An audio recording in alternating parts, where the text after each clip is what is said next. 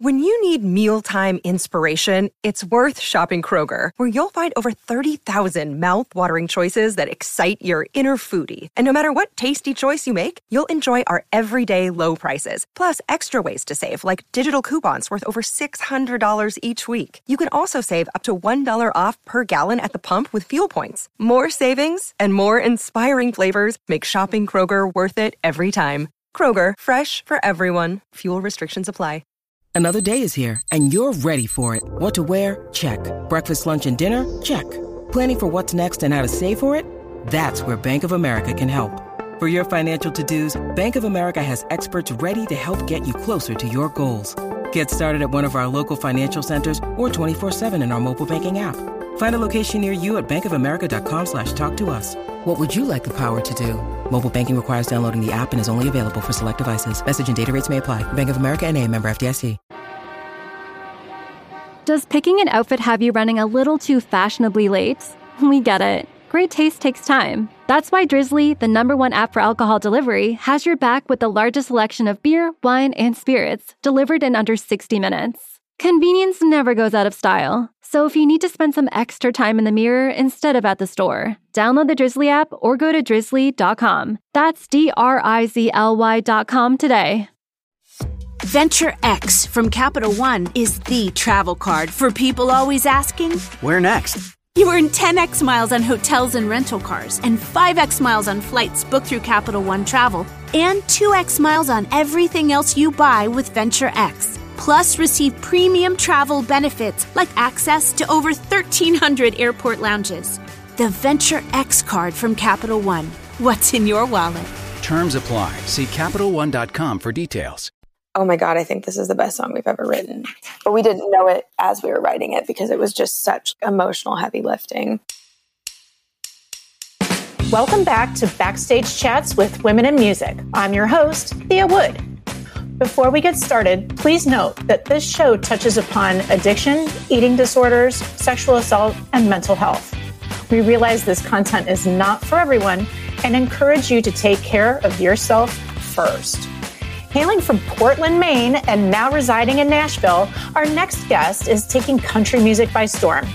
Her debut album, Open Book, was listed at #7 in the New York Times Best Albums of 2019. She's a singer-songwriter who has rightfully earned a recognition as CMT Next Women of Country, The New Nashville by Teen Vogue, and a top 10 country artist to watch in 2018 by the Huffington Post. She made her Grand Ole Opry debut in 2018 and has played the stage 17 times so far. Her work with the all-female collective Song Suffragettes was featured on PBS NewsHour, NPR's Morning Edition, and On Point, as well as Elle Magazine. Like that doesn't sound busy enough, she hosts an iHeartMedia podcast called Too Much to Say with Kaylee Shore. She recently released her expanded album, Open Book Unabridged, and is spending the pandemic trying to keep a secret from her 45,000 Instagram followers. I think it has something to do with a girl named Amy. For a woman who boldly says what others don't, she's the voice that country music audiences are ready to hear. Kaylee Shore, welcome to the show. Hey, Thea, how are you? I'm great. How are you? Is it cold in Nashville right now? It is really cold. Like right before I started taping, I cranked the heat up because I live in like a kind of old house, so it gets pretty drafty. And yeah, can confirm it's freezing. It's freezing. Well, you know what? It's unusually cold and rainy here in Austin as well. So we're just going to cozy up and have a warm, inviting conversation. But you know what? You're from Maine. Yes, I am. So I'm used to it. Well, I warmed up for our conversation today by binging a few episodes of Maine Cabin Masters on the DIY network last night. Oh, there you go. Have you watched it? I've seen a little bit of clips about it. I mean, anytime any sort of media comes out about Maine, Mainers lose their minds because I think that we feel forgotten about very often. Aww. It's kind of, well, because the thing about Maine is like, it's not that people don't not remember it because they don't like it. It's that it's not on the way to anywhere. So I describe that to somebody because it's always like, oh, that's the one state I've never been to. And I'm like, well, yeah, because it's literally not on the way to anywhere. It's as far northeast as you can get. And on the other the other side of the ocean, you have the UK. So, well, some of my fondest memories are spending some summers in Ogunquit. Oh, it's beautiful up there. Yeah. I can't wait to talk to you a little bit more about it. But first, we're going to go through the shakedown. Are you ready to shake it down? I am, yes. Okay. So our first question is, who was your first concert? I saw the Chicks at Madison Square Garden with Michelle Branch opening when I was 9. It was pretty good. Okay. This was formerly the Dixie Chicks. Yes.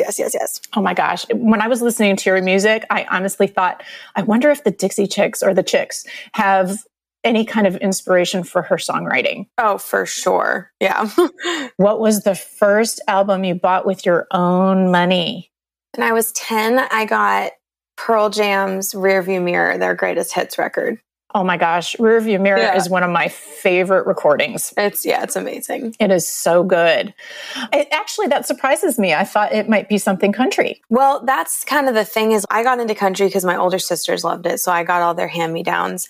And my dad would always sing Last Kiss by Pearl Jam. And this was like a really big moment for, I think, my parents realizing how much I loved music, but I was like 6 and I'm sitting in the backseat of the car and he's just kind of singing it mostly to himself. And he turns around at one point and he notices that I'm sobbing and he's like, "Are you okay?" And I was just like, "It's just so sad." And he's like, "You're 6 years old. Like, what are you doing?" And I would just frequently cry about songs. And so then from there, I got really, really into Pearl Jam because that song just like hit me so hard. Yeah. Yeah, it's beautiful. I know. It's a tearjerker. And it honestly could be a country song. Like, I'd love to record that song one day. Well, let me know if you do. I would love to hear it. Okay. Which artist or band is in heavy rotation on your playlist right now? Right now, as far as current artists, I love the new Butch Walker album. It's called American Love Story, and it is basically a rock opera about the political division in the United States right now, which is pretty amazing. That's deep. It is, yeah. So I really, really love that record. And then I've been listening to, there's so much good stuff on the Salt playlist on Spotify. It's one of their editorial ones, but there's some great artists on there like Ashnikko and Upsall, this girl band called the Tramp Stamps. It's just the perfect place for like moody girl pop. I also really like this artist named Steph, Stef, and she is a pop artist in Nashville, and she's on that playlist as well. Okay, so everybody, we now have a playlist to listen to and a whole bunch of artists, a rock opera, and a bunch of artists to look up. So everyone, write your lists out right now. All right, so this is a big question.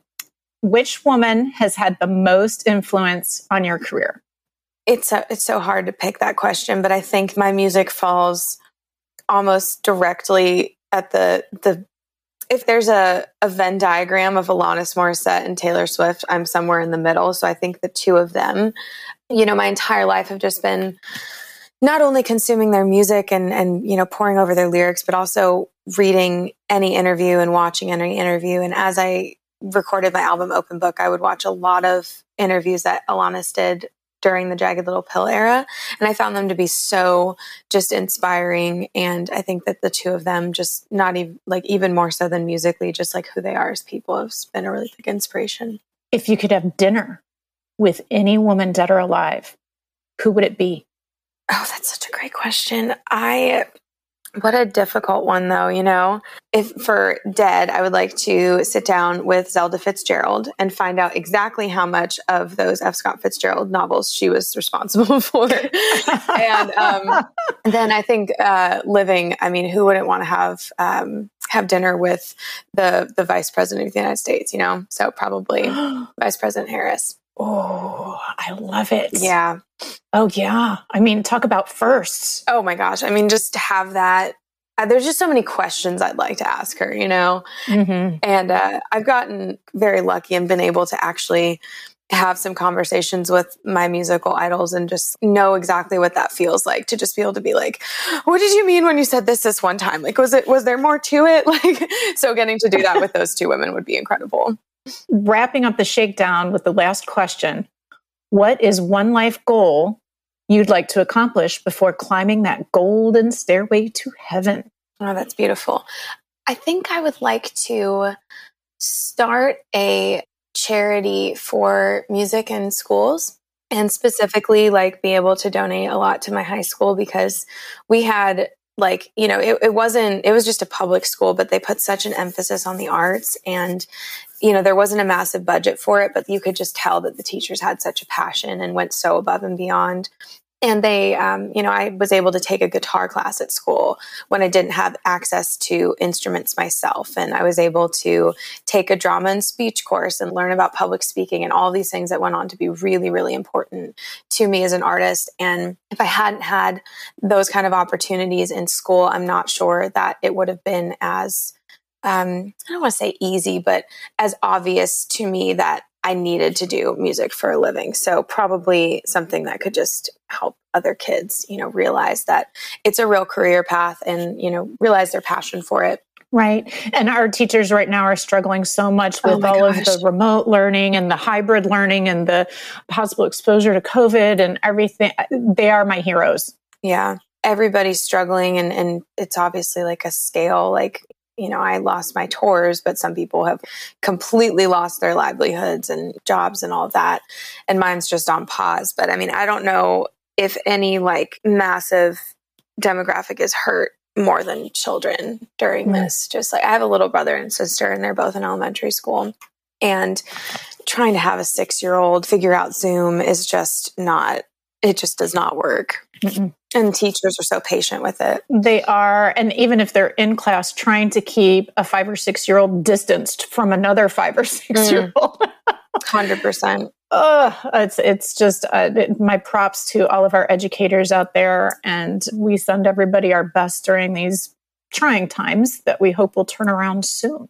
I think that we handled the shakedown with grace and finesse.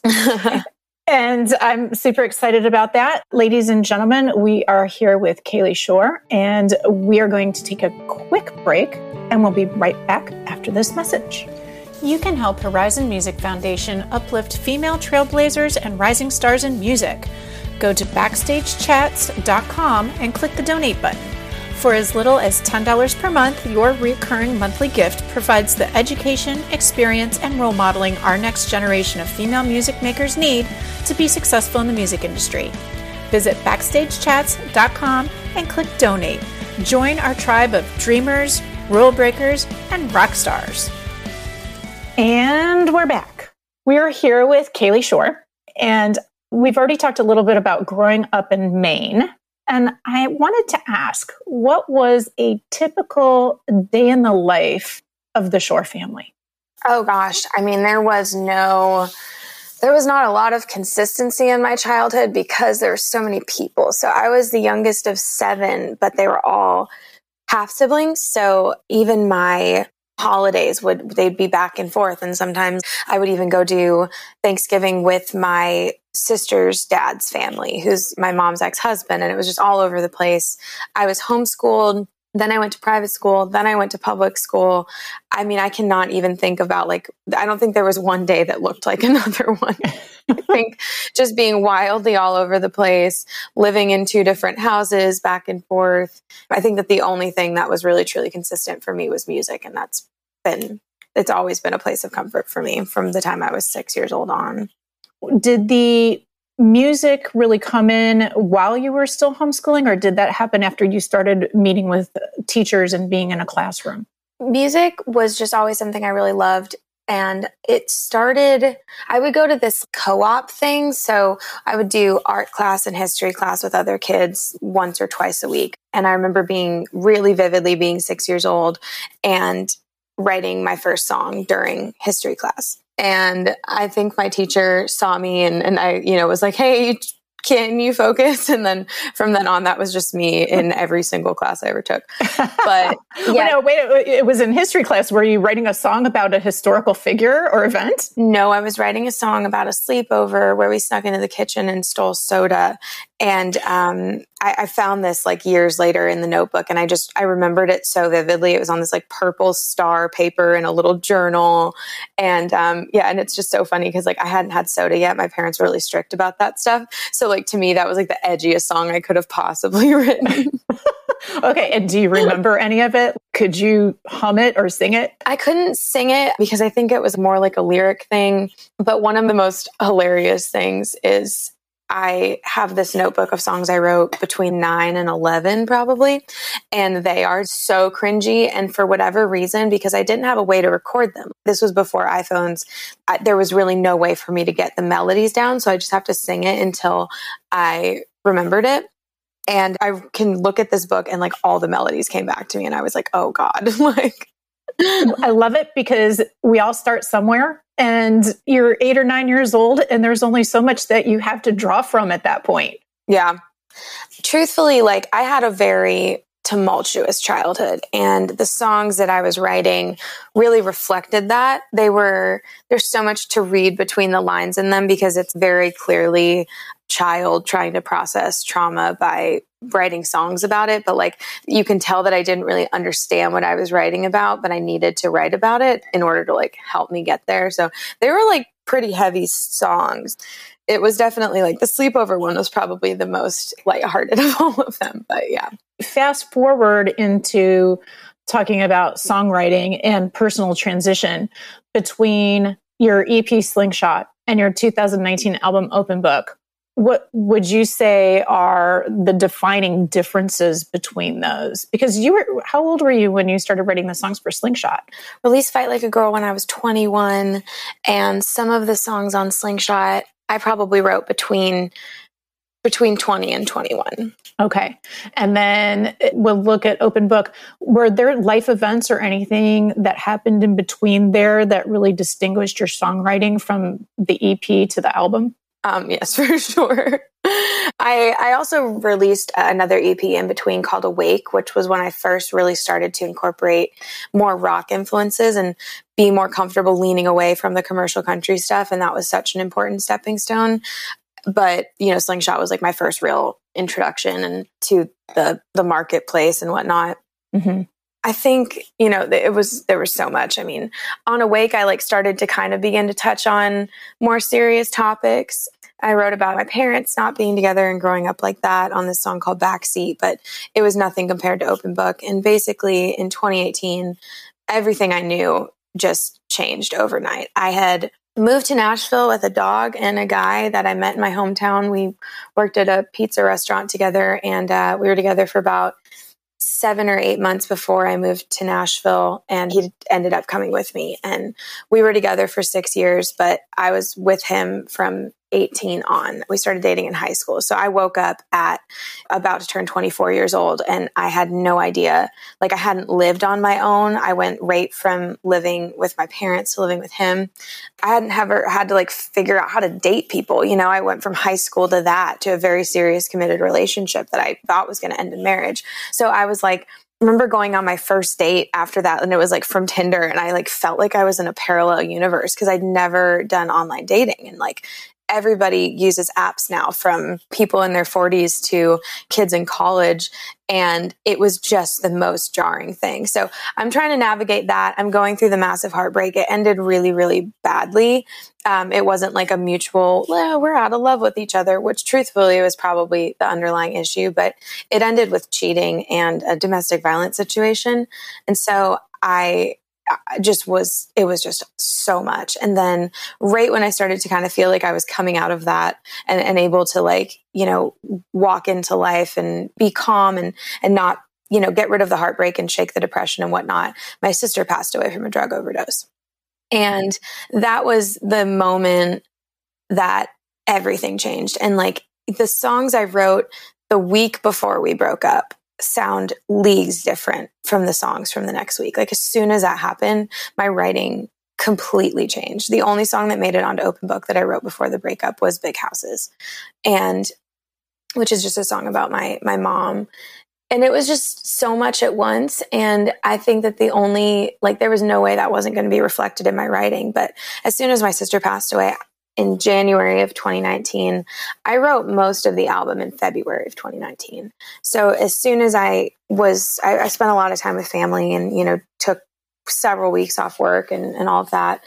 And as soon as I started writing again, it just started falling out. And because there was no way for me to gloss anything over. I wasn't feeling very positive. I'd been completely the veil was gone on my family issues. There was no way we couldn't confront them after something like that. So it was the biggest wake-up call, and I think that's really reflected in my songwriting. And that was just, that's why when I listened to Slingshot and Awake, it feels like a different person. And that's why I don't think I could really record any songs that I wrote before that, because it really was just, I did so much growing up at 24, like 10 years worth.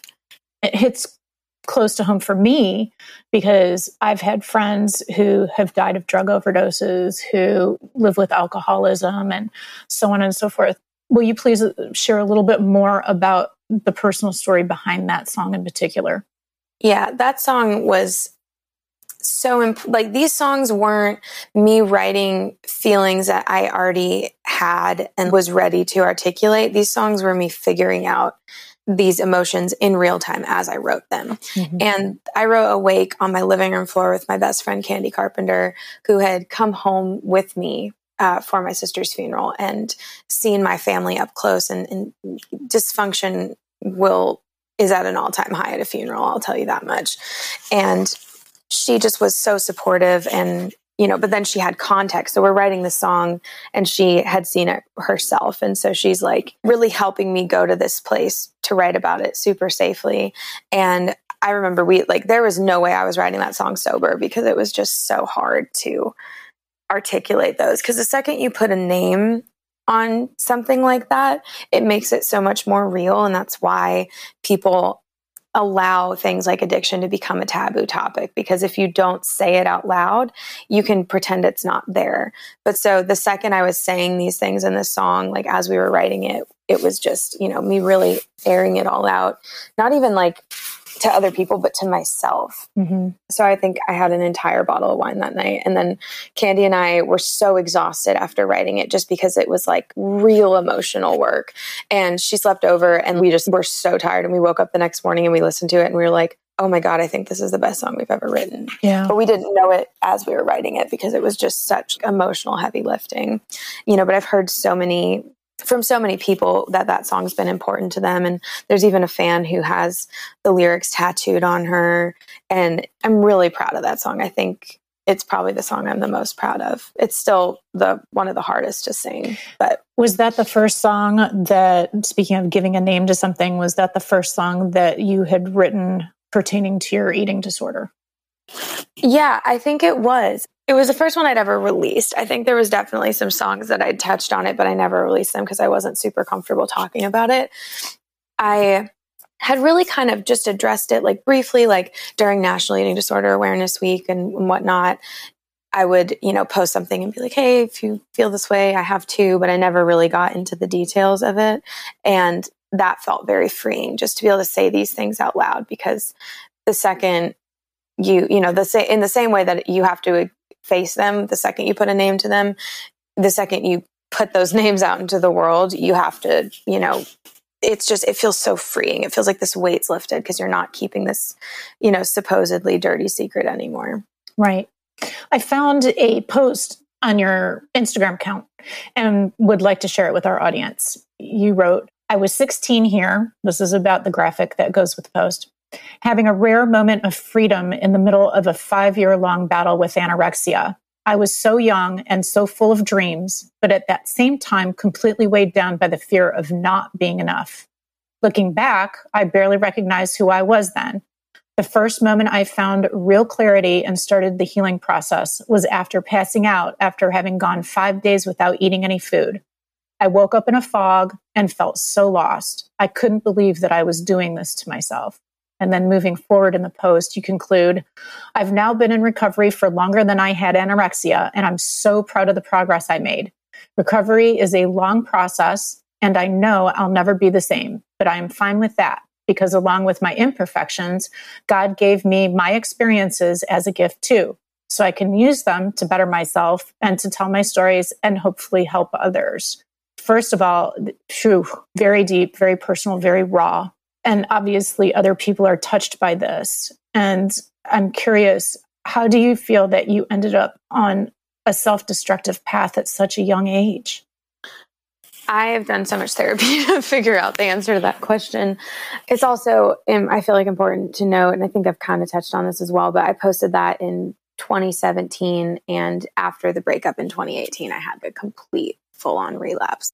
I'd had moments in between. Recovery is never, it's not a completely straightforward thing. It's not linear. You take little detours every once in a while, whether it's just thought or actions, but I'd never relapsed the way that I did in 2018. And that was, I had a very similar wake-up call, but I actually did I took an AP Psych class in high school, and I really was passionate about psychology and counseling and whatnot. And I did my thesis paper on eating disorders and the, nature versus nurture question.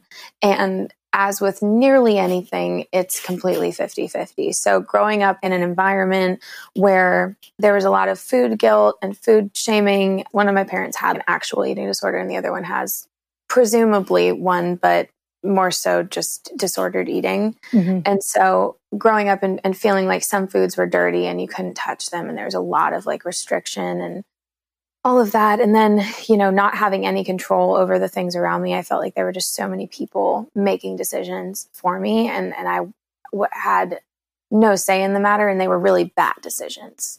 I was a child and I had to just buckle up and go along for the ride, knowing that it was, these adults were making terrible decisions. So I found something I could have control over, and it just so happened to be eating. And it started when I was 11. I think I was 11 and a half when I got diagnosed with it.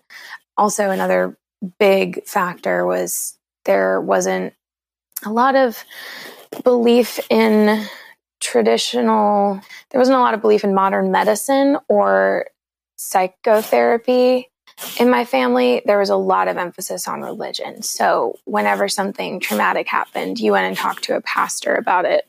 And these pastors were lovely people. I have nothing terrible to say about them, but they were not trained to treat a, adolescent girl with an eating disorder. Mm-hmm. And I don't think any Bible verse is going to fix that for you. So there was no real support. There was a lot of kind of brushing it under the rug, a lot of minimizing it. And it had to get pretty severe to even go to that doctor for the first time and get diagnosed. But it was I remember one of my parents went in with me, and, they were like, oh yeah, you have textbook anorexia, official diagnosis, whatever. And we left, and, my mom was like, we're never going back there again. And I was like, why? And she something, because there was some new agey quote on a poster on the wall or something. And it was just she was like, it's just not Christian. And I was like, okay. Mm-hmm. Mm-hmm. So that was super toxic. And, something that I've really had to learn to forgive her for without ever getting an apology. Remember to come back for part 2 of Kaylee Shore's chat. Backstage Chats with Women in Music is a production of Horizon Music Foundation, a 501c3 nonprofit that envisions a music industry where any woman can make a living based on merit, no matter her age, appearance, familial status, or orientation. Thanks to our guest, Kaylee Shore, audio engineer John Neff, intern Claudia Dortman, theme song provider Pond5.com, and a band of donors and volunteers who make all of our episodes possible. Information on how to donate, volunteer, or appear on the podcast is at backstagechats.com. Thank you for joining our band of dreamers, rule breakers, and rock stars.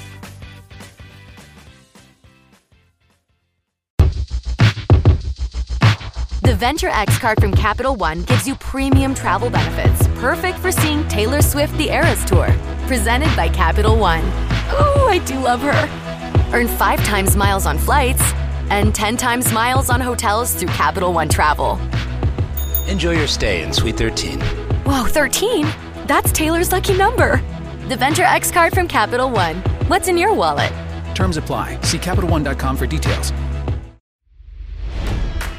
It's NFL draft season, and that means it's time to start thinking about fantasy football. FantasyPoints.com features industry-leading experts and prognosticators using proprietary hand-charted data to help you score more fantasy points. FantasyPoints.com is the place to go for whatever kind of fantasy football you play. Whether you play fantasy football, daily fantasy sports, or do a little bit of everything, Fantasy Points has the meticulously researched content to guide you to victory. And why wait for the fall? Fantasy Points also covers the new spring football league, the UFL. Join the guru, John Hansen, Scott Barrett, Joe Dolan, and other massive names in the fantasy football universe with an exclusive offer. Use code Pantheon for 15% off any Fantasy Points package, including the all-in package, with access to every article, tool, and data nugget that Fantasy Points has to offer. That's FantasyPoints.com and code Pantheon for 15% off at Fantasy Points. FantasyPoints.com, code Pantheon. Score more fantasy points.